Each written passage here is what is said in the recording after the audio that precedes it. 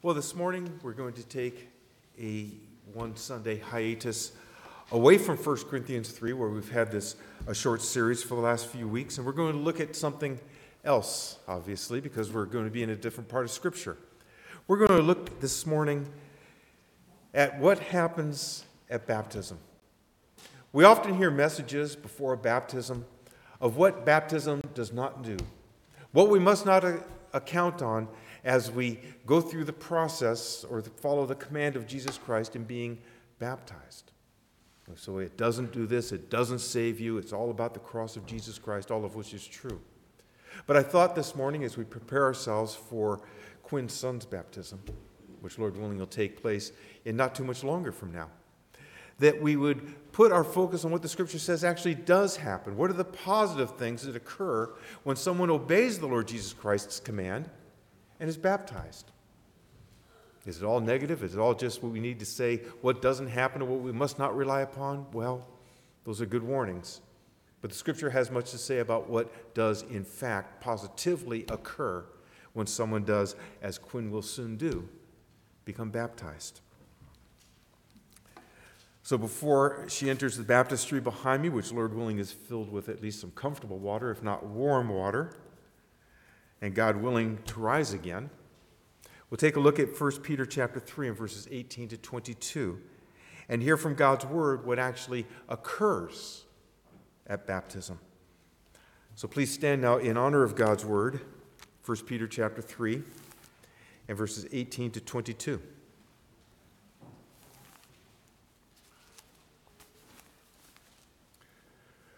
For Christ also suffered once for sins, the righteous for the unrighteous, that he might bring us to God, being put to death in the flesh, but made alive in the Spirit, in which he went and proclaimed to the spirits in prison, because they formerly did not obey, when God's patience waited in the days of Noah, while the ark was being prepared, in which a few, that is, 8 persons, were brought safely through the water. Baptism, which corresponds to this, now saves you, not as a removal of dirt from the body, but as an appeal to God for a good conscience, through the resurrection of Jesus Christ, who has gone into heaven and is at the right hand of God, with angels, authorities, and powers having been subjected to him. God bless the reading of his word. Now his proclamation. Please be seated. And let's pray one more time and ask God's help in this. Heavenly Father, we do pray that you by your Spirit would open our eyes and our hearts to the wondrous truths of your word, that you, Father, would enlighten us, that you would give us understanding, that as we proclaim and as we hear, we would know what you would have us to understand here, Father. And I pray that you would bless the service of baptism, which is to occur soon, that you would, Father, be honored as obedience to Jesus Christ, your Holy Son, is brought about. So, Father, in all these things, just pray your blessing upon us and your help in all of this, for we ask it in Jesus' name. Amen. So again, we prepare ourselves for this ceremony of baptism, and it behooves us to ask, just what does baptism do? What does it do? Well, it brings us into obedience to Jesus' command. We know that. And that's the first and the simplest answer that we can give. What does it do? It brings us into compliance. That was Jesus' ongoing command to the church. You know, there's 2 ordinances that we have. There is baptism, which the church does continually, but we only baptize once upon profession of faith, as Quinn has done. And then the Lord's table, which is the continuing ordinance. So it's fairly important. It's fully 50% of the continuing ordinances of the church. Does baptism actually do something? Is there something that God actually does in the believer as they follow the Lord Jesus' command and are baptized? Well, we know we're saved by grace. We're not saved by works. So baptism doesn't save. Sins are forgiven by Jesus' cross. And this is apprehended and appropriated how? By faith. So baptism doesn't gain us our pardon from God. And that's enough on what it doesn't do. What does it do? What actually does happen? Is there anything accomplished here other than compliance with Jesus' command, which is accomplishment enough, we have to admit? Well, our verses this morning from 1 Peter 3, 18 to 22 shed some light on what actually happens in the soul of the believer when he or she submits to this ordinance. And that's what we read from 1 Peter 3, 18 to 22, just as one place in the Scripture where we can gain this answer. And to explain this, Peter goes all the way back in the biblical narrative to the flood. The key is verse 21, where he explains that baptism is God's positive answer to the sinner's appeal for a clean conscience. It is God's positive answer to the sinner's appeal for a clean conscience before him. So the first thing that baptism accomplishes, as we try to see this conscience that is cleansed, is that we follow the Lord Jesus Christ in the pattern of his suffering and his death. Verse 18, for Christ also suffered once for sins, the righteous for the unrighteous, that he might bring us to God, being put to death in the flesh, but made alive in the Spirit. Put to death. Christ was put to death on the cross. Christ died for your sins, for my sins, for Quinn's sins, as she has given testimony. So Quinn then follows him. Any baptismal candidate follows Jesus Christ into the earth, as it were, represented by the water, where his dead body was laid. Not in the water, but in the earth, in the tomb. Paul writes in Romans 6 how believers have died, not in body like Jesus Christ died and on the cross, but died to sin. Christ suffered for sins. The Christians have suffered the weight of sin. Christ the righteous died for the unrighteous, and Paul would add in 2 Corinthians 5:21 that by faith God imputes to the believer that righteousness of God himself. For he made him who knew no sin to be sin for us, that in him, in Christ Jesus, because of Christ Jesus, on the cross, where Christ paid for our unrighteousness, we might become the righteousness of God himself. There's purpose in Jesus' suffering. He obeyed God the Father. He obeyed his Father in everything. You can read through in John's Gospel where this comes through so many times. All that the Father has commanded me, I do as I have heard. I do as I am commanded, over and over again. And there's purpose for us in God's suffering. It was right there in the verse that I read, verse 18 from 1 Peter 3. That he might bring us to God.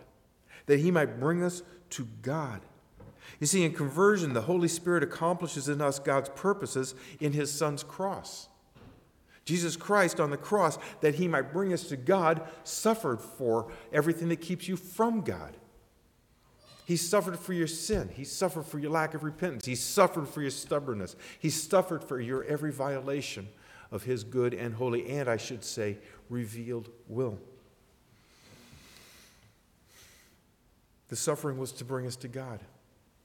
Not just to be an example. Not just to show us how bad sin is, though all those things might be true. The purpose that Peter brings out here is to bring us to God. So the Holy Spirit, when he gives you a new heart and faith to believe, it is to bring you to God. It is to bring to your soul God's purposes accomplished by Jesus Christ on the cross. Jesus suffered once for our sins for that purpose. Quinn's baptism is her public statement that Christ died for her that she might have been brought to God. And here she proclaims that God's purposes in Christ have been fulfilled in her. So what does baptism accomplish? What does it actually do with all the nots, with all the negatives, with all that we have to say that it doesn't do? Because there's so much misunderstanding out there in the world in general. Not that we're perfect and we have truth with a capital T. What does it actually do? It is her proclamation that Christ's purposes on the cross have been fulfilled in her. And every one of us who's been baptized, this is the proclamation we're making. This is something that actually occurs. We're saying, yes, God has done this. Christ's purpose on the cross, or God's purpose in Christ on the cross, I should say. that his son's suffering should be adequate to bring us to God because he pays for our sins. It's one thing that we accomplish or we proclaim in baptism, that yes, I am one of those. Christ was put to death in the flesh. Quinn and anyone who has been baptized put to death in the old self. As Paul says, the old self has been crucified as if we were on the cross next to Jesus Christ, which we are not, but crucified in terms of the old man has died. The new heart has been given. Behold, if anyone is in Christ, says the Apostle Paul in 2 Corinthians 5, he is a new creation. All things are new. All things are new because the old died. What Christ did literally, on the cross, literally, died literally. By baptism, we follow symbolically. Christ was made alive by the Spirit, so too has every believer. Everyone who believes in the Lord Jesus Christ. That new heart, that new life he's given you. Made alive by the Spirit of God. The same working of that same Holy Spirit who raised Jesus Christ from the dead raises we who were dead in trespasses and sins, as the Apostle says in Ephesians 2. You're born in trespass and sin. You're born in iniquity. By nature, children of wrath. But the new nature, the new heart, the new person, the new creation is the one who can follow Christ. The one who can say that God's purposes to bring sinners to him has been accomplished. And that same Holy Spirit who raised Jesus from the dead out of the tomb, his literally dead body, and resurrected him and raised him up again, has raised up Quinn in new life now. Dead to the old person, alive in Christ now. And this proclaimed, this a public statement that yes, God has done this in me. Peter goes on, he says, in which, in verse 19, in which, meaning the Spirit, he went and proclaimed to the spirits in prison, because they formerly did not obey when God's patience waited in the days of Noah, while the ark was being prepared, in which a few, that is 8 persons, were brought safely through the water. So I understand this as Jesus Christ, by his Spirit, through the man Noah, proclaimed the gospel of coming judgment and of forgiveness for the sins that brought that judgment. Of course, as we know, he was ignored. But the gospel was proclaimed then to sinners who are in prison now. They who ignored and mocked the messenger, but then died in the flood that he warned them of. So what then is baptism? What do we actually do here? It's proof that Quinn has heeded the warning and forgiveness was gladly accepted. As Noah said, this flood is coming. I'm building this ark because God told me judgment's coming upon the world because of sin. You need to repent and to forgive. And he was mocked and ignored. What happens at baptism? How does the Apostle Peter bring those together? Because Quinn has heard the warning. God willing, you have heard the warning. God willing, the price and the consequences of your sin, once heard, have terrified you. You see the judgment coming. You believed it was coming. And that only through faith in Jesus Christ, only by repentance for your sin, can that be avoided. This is Quinn's public testimony as she follows Jesus Christ into death and resurrection, that she has heard the warning and has thanked God for granting her repentance and knowing now that the judgment has passed her by. A positive statement that judgment has passed me by because my judgment was placed on Jesus Christ. A positive statement that I can come before God because everything that kept me from God, Jesus Christ paid for.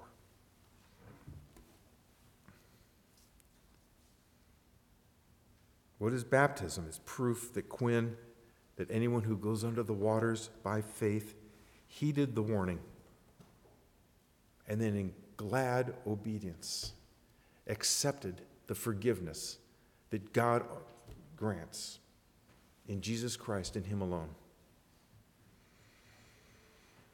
We might take a moment and make just one statement about our mode of baptism. There's two major modes, ways of doing this. There's sprinkling and there's full immersion. I do want to point out that Peter, when he refers to the flood, and in Genesis it says all the high mountains under the whole heaven were covered. And I would point out that they were covered and not sprinkled or dipped. The fountains of the great deep burst forth, hardly describing a gentle sprinkle. So I think this would confirm our Baptist mode of putting you completely under the water. Verse 21, baptism, which corresponds to this, now saves you, not as a removal of dirt from the body, but as an appeal to God for a good conscience. Conscience cleansed by faith in Jesus' cross. Your conscience is cleaned by Jesus' blood. His suffering for my sins means that I no longer bear my sins before God. That's how we have a clean conscience. It means also that by faith I no longer bear the guilt of my sin. Baptism cleanses the conscience, but maybe in a little bit different way than the blood of Christ. It means that we've obeyed our Lord. It means we've gone in obedience to Jesus' command. See, an unclean conscience comes from having done something we ought not to have done, or from not doing something we ought to have done. We call it sins of omission and sins of commission. We commit sin when we do something we shouldn't, and we do sin by omission when we don't do something we should.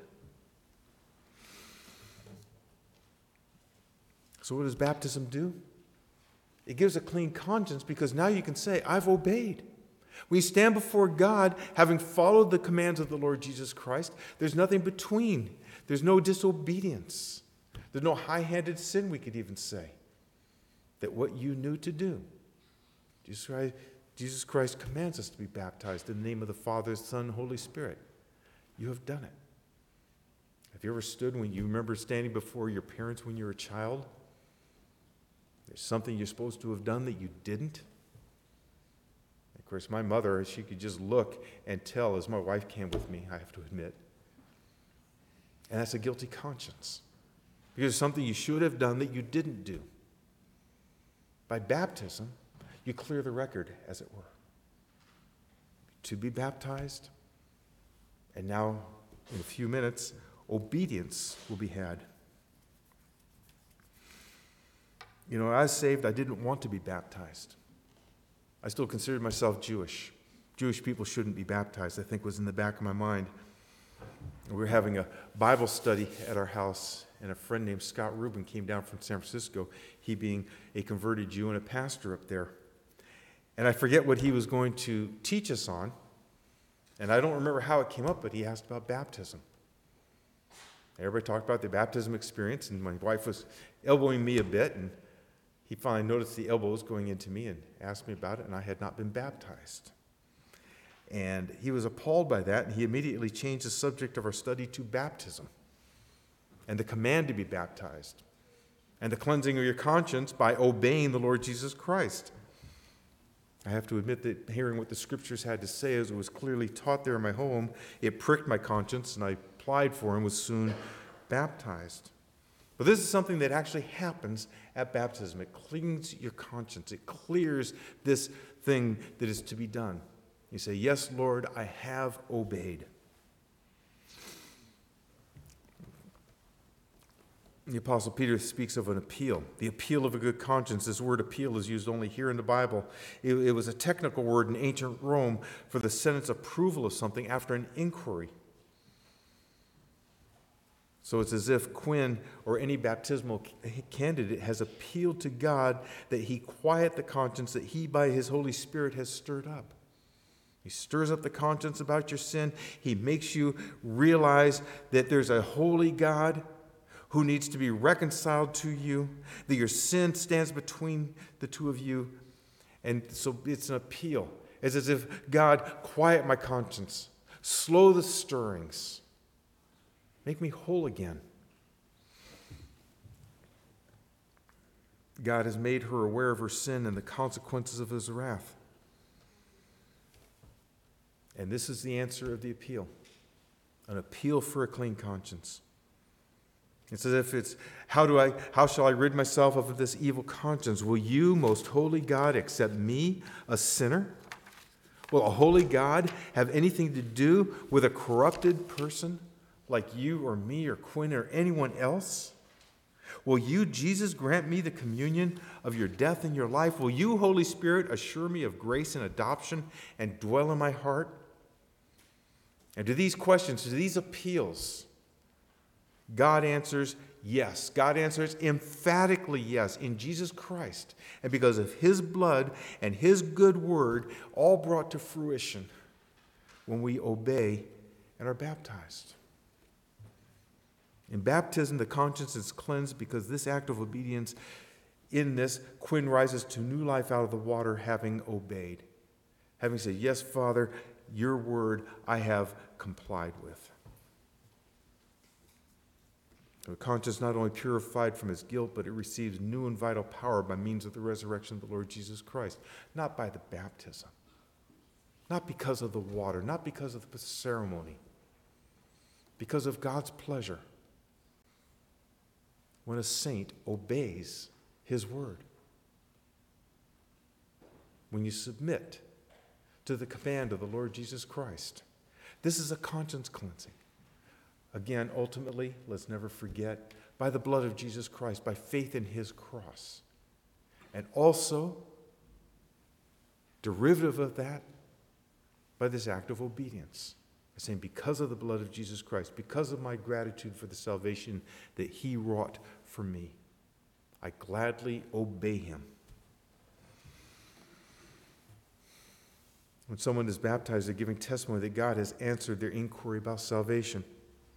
It's a public avowal that the conscience has been cleansed, that you stand clean and righteous and sanctified and cleansed of your sin by the blood of our Lord. And it's your public commitment, it's your positive statement that I will live accordingly. Paul writes in Ephesians chapter 1, verse 19, of the immeasurable power of God's power, the immeasurable greatness of God's power toward us who believe, according to the working of his great might that he worked in Christ when he raised him from the dead. By his Spirit we have new life in Christ.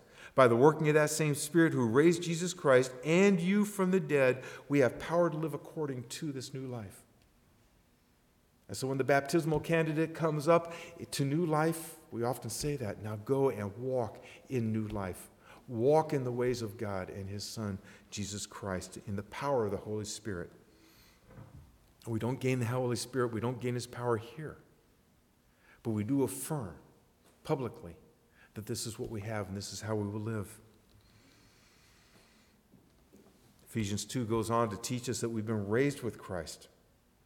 And so in baptism, what do we positively do? We reenact Jesus Christ's death and his burial and his resurrection by going under the water in death and rising up to new life as the Holy Spirit raised him up and gave you a new heart to believe and raised you up now. Knowing that he will raise you up again when Jesus Christ returns, that we will follow in a resurrection like his. This is all a positive statement that I believe these things and I follow in the Lord Jesus Christ's pattern. So baptism is a public proclamation. As God saved 8 souls, as the Apostle Peter tells us, he saved 8 souls from his wrath. It's a public proclamation that, yes, he saved me. They by water, me by Christ's blood. The souls who are in prison, the ones who ignored today, they pay for their own sins. You testify by baptism that Christ paid for your sins. The souls now in prison are paying for their sins with their own blood. You testify today that Jesus Christ paid for your sins with his blood. And the souls now in prison will pay and pay and pay and pay. And you testify today, Quinn, that Jesus Christ suffered once for your sins, as we all testified when we were baptized, that Christ suffered once on the cross for our sins. And we follow him in death and burial and resurrection, all following in the pattern of Jesus Christ's.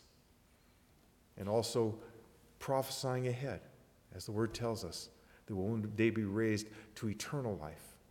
We shall see Jesus like he is, for we shall be like him. So these are positively what happens at baptism. This is what is going to be portrayed here in just a moment. God willing, everyone here believes in the Lord Jesus Christ, and if you do not, this cleansing of the blood, this washing of your conscience, this clearing the way between you and God is by repentance. It's by faith in Christ and his cross and repentance for your sins that he paid for on that cross.